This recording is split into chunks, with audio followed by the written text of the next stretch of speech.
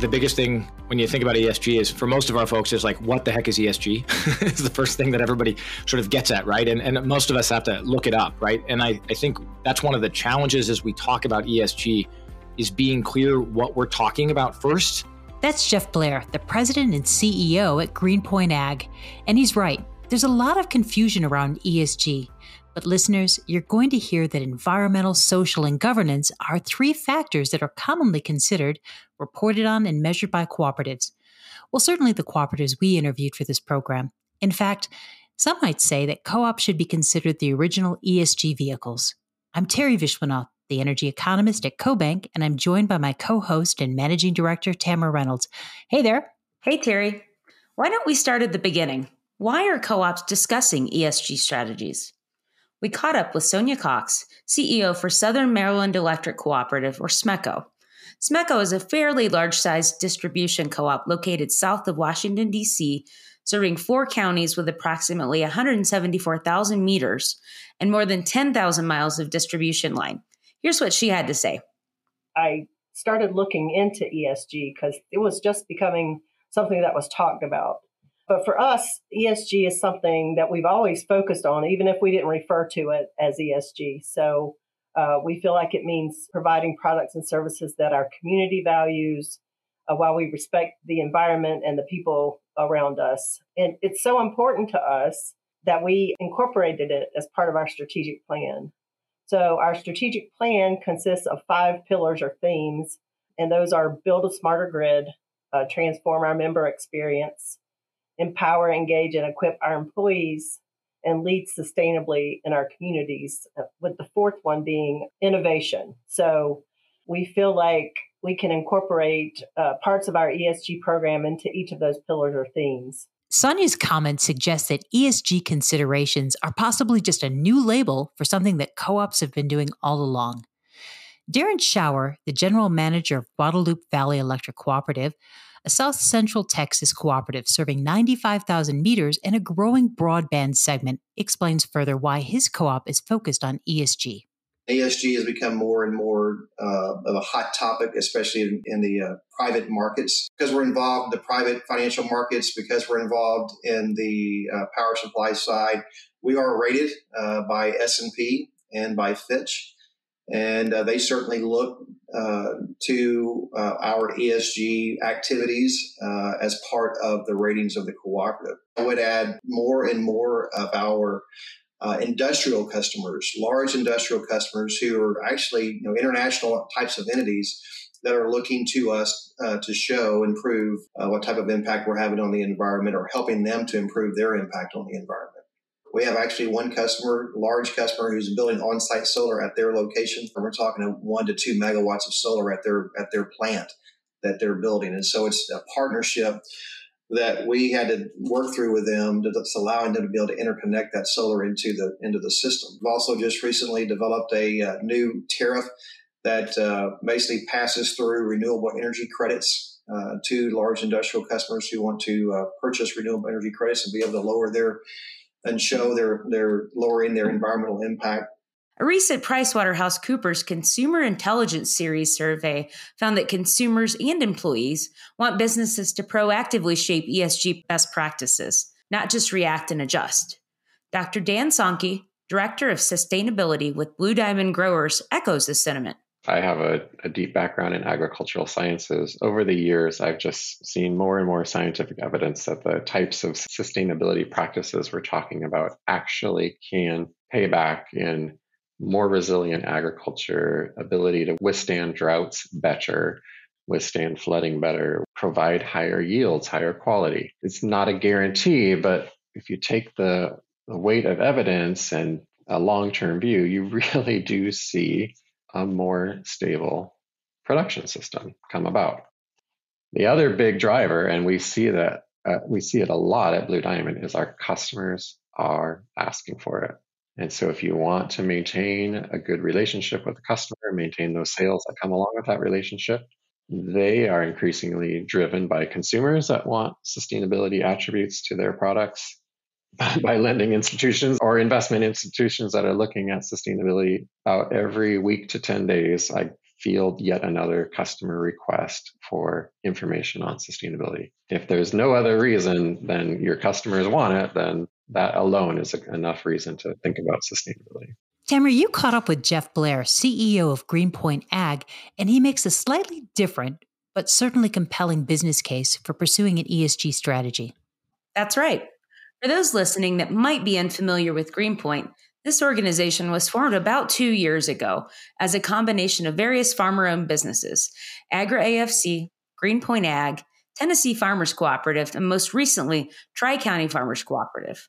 Collectively, they provide all of the critical farm inputs, serving farmers across 20 million acres in 10 states from about 300 retail locations. As you'll hear, GreenPoint's ESG motivation is focused squarely on their client, the grower.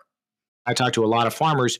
For so many farmers, it's about generation. They are trying to preserve that gift from previous generations of the land and be stewards of the land and preserve it.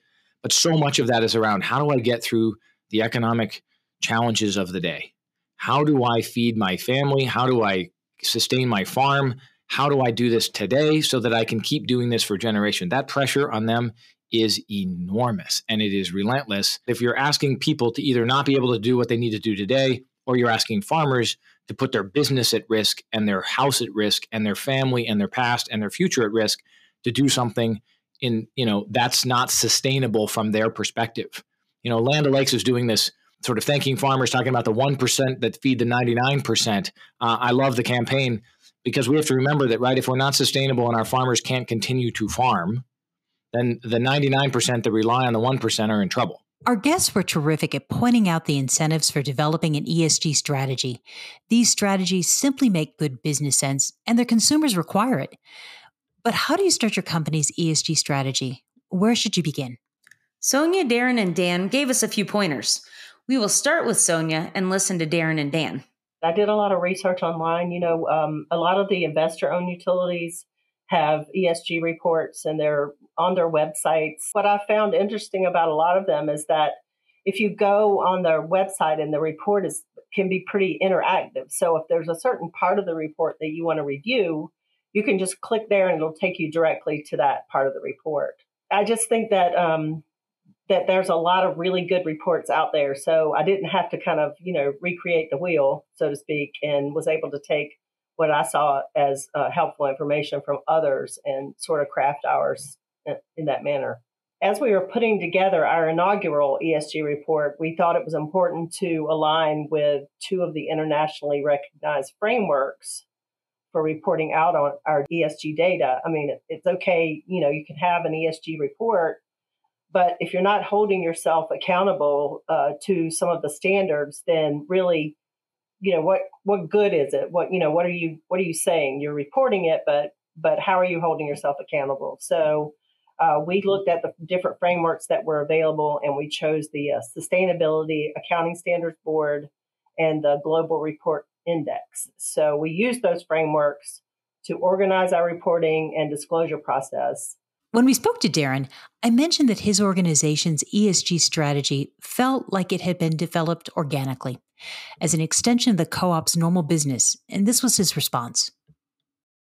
No, I think that's exactly right. We, for many years, environmental policies and here at GVEC, as far as renewable type energies, we were not real actively involved, except for our members who wanted to purchase solar directly. So we've been doing that for quite some time. But we really were hesitant to enter into power supply transactions that were renewable energy types of contracts because, one, the pricing was at that time was higher, and we had not seen a lot of interest from our members. Now pricing's in line, and we're getting more and more feedback from our customers, primarily the industrial customer base, that is encouraging us to look at the portfolio, our power supply portfolio, and ensuring that we have renewable components to that portfolio that we can then pass on to them.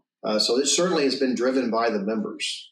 Blue Diamond's ESG program followed on the heels of their participation in a larger statewide initiative, as Dan explains. For over 10 years, the almond industry in California, through the Almond Board, has had the California Almond Stewardship platform. So this is a sustainable agriculture program tailor-made to California almonds with multi-stakeholder input. It's been benchmarked against some internationally recognized standards. So it's a robust program. And Blue Diamond has been participating in that program from the beginning. So over 10 years of encouraging growers to engage on sustainable agriculture and then benefit the entire industry by sharing data and educating them on practices across the gamut on almond farming and sustainability. And then Blue Diamond, utilizes the program to talk about what we're doing on the farm on sustainability. So a long ways down the road in that regard. But a few years ago, the co-op decided it really wanted to accelerate and create a more Blue Diamond specific sustainability message and program that was not just on the agriculture side. I was brought in last year to continue standing up a program where we put together teams across the company to look at manufacturing and transportation and procurement and human resource issues with the workplace culture and community giving and just a wide array of programs, including the sustainable agriculture work. I think most of our listeners will be familiar with the Blue Diamond brand. I joked with Dan that I'm a big fan of their smoked almonds, and he is too.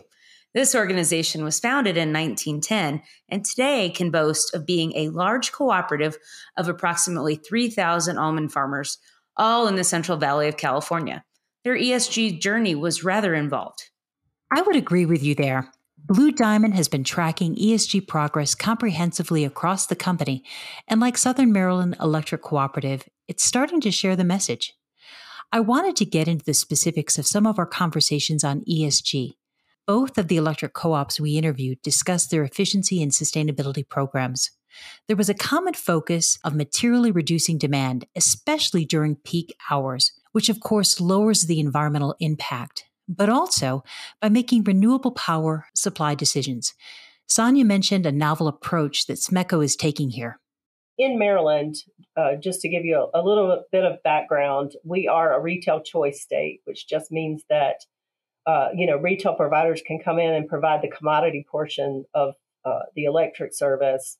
We still distribute it. And the utility is considered a provider of last resort. So although we haven't had a lot of customers switch, we have had a few, and most of those were switching to green portfolio or green commodity. So what I did was approach the Public Service Commission and said, SMECO wants to provide a green commodity product. Can we do that? Because we had to have permission. So we're actually providing this green, we call it a green rider. So if a member wants to have all green power, they can sign up for this rider. It costs a little bit more, and they know that, but it's their choice, and we're able to offer that to them. And then we go out and purchase renewable energy credits to cover that. So that's another way we're addressing environmental issues. I wanted to understand how the environmental aspects might translate for our ag guests. Here's my conversation with Jeff.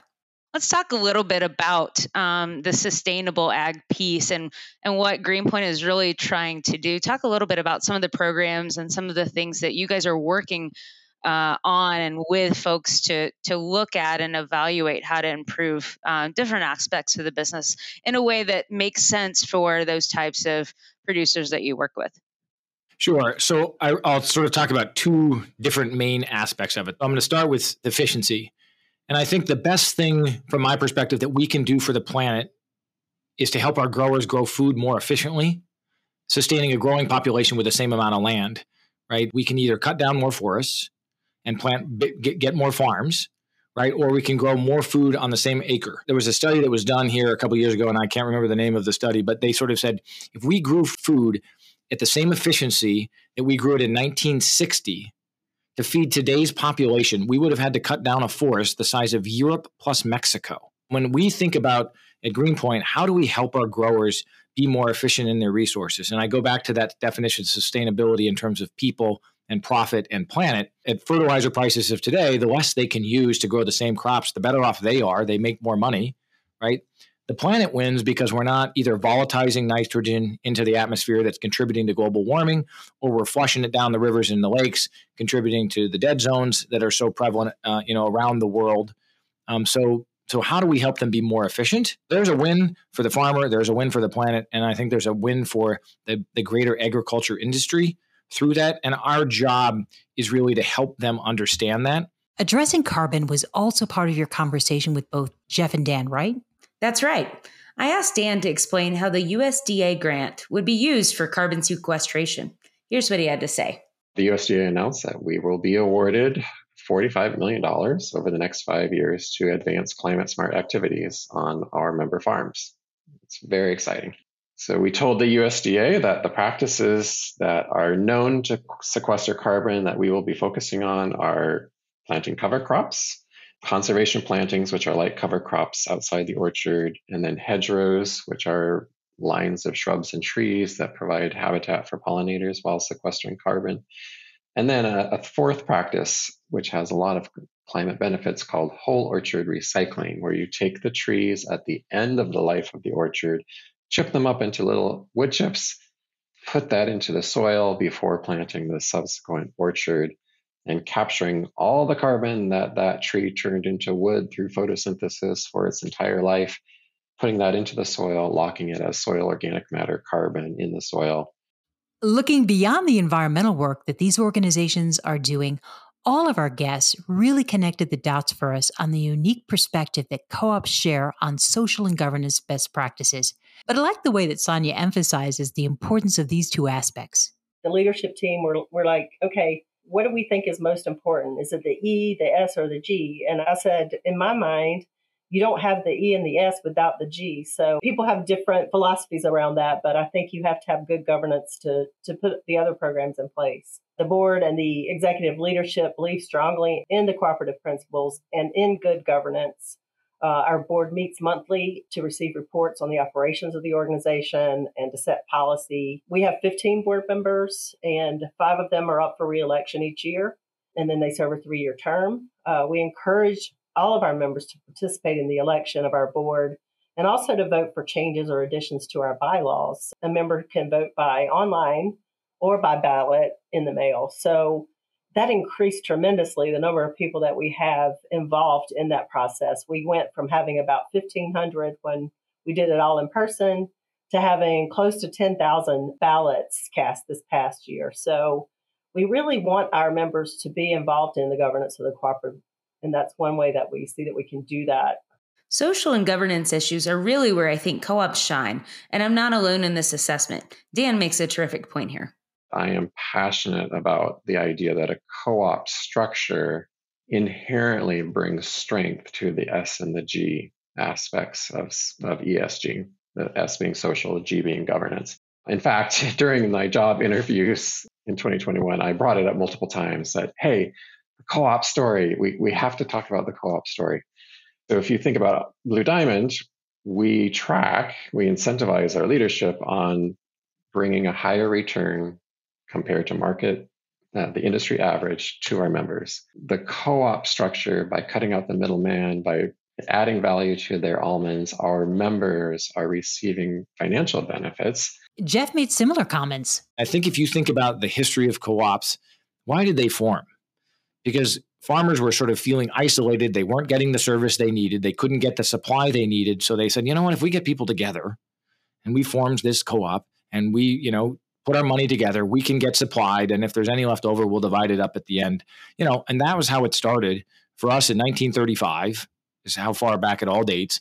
And it's just continued to grow. But it only grows if people understand that value and continually talk about it. So I think there's a messaging there, and just to continually reinforce it. Don't hide from this cooperative thing. I think we want to embrace it. It's a phenomenal model that, frankly, you should. If I were looking around at other pieces, other industries, probably ought to be looking to the cooperative model going forward versus the other way around. There were a couple of good examples that Sonia provided that helped me understand how they consider the social aspects of their policies. We, from a social perspective, are placing a lot of focus on equity and inclusion and diversity. Those are all really important things. We have about 35% of our workforce that are female and 24% that are part of a minority community. My philosophy is that our workforce should look like our members. the makeup of our members. We have this philosophy where we say we want to attract, inspire, and retain an inclusive, diverse, wellness-minded, and engaged workforce. We want to be an organization where everybody wants to come to work here and everybody feels welcome and valued. And then from the other side of the social component, as far as making our power as reliable and low cost as we can to our members, because we do have, a lot of members that really can't afford their electric or heating. So we offer a Members Helping Members program. We ask our members to contribute to the Members Helping Members program. They can do $1 a month, $5 a month, or $10 a month.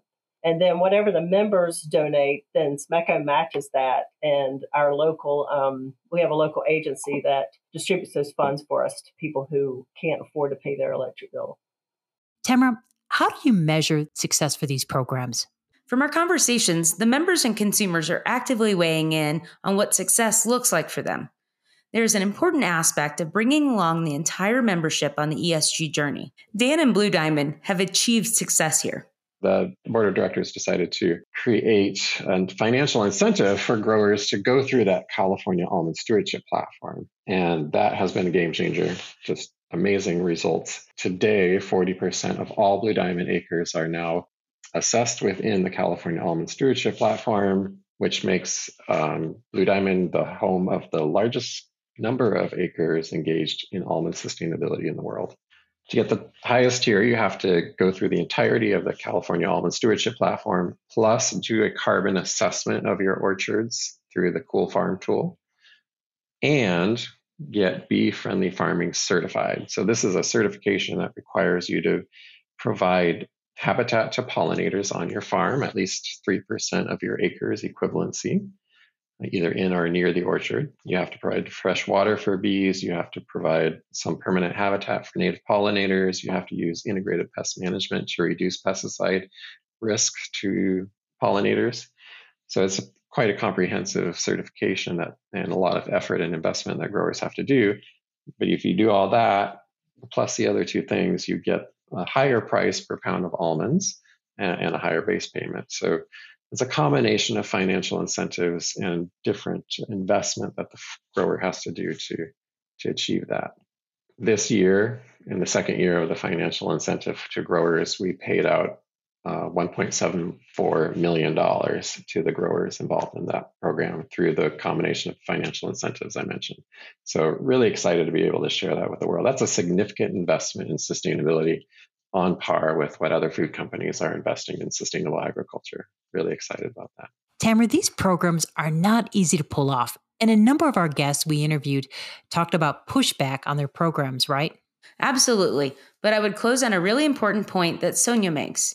I mentioned to her that I think there are certainly a few co-ops that might be hesitant or even a little afraid of the concept of ESG. And I asked her what she would say to those that felt that way. I think I would just direct them back to the 7 cooperative principles because, like I said in the beginning, I think we've been doing ESG as long as we've been in existence. It's just not been called that. So I think the cooperatives have a good story to tell, and I think that you can look at each one of those principles and you can almost fit them all into an E, an S, or a G. So that's how I would put it. I think I agree. I hope that all of you have enjoyed our program on co-op ESG initiatives and hope you'll tune in next month when we discuss rising natural gas prices and the impact the war in Europe is having on domestic energy prices. See you later.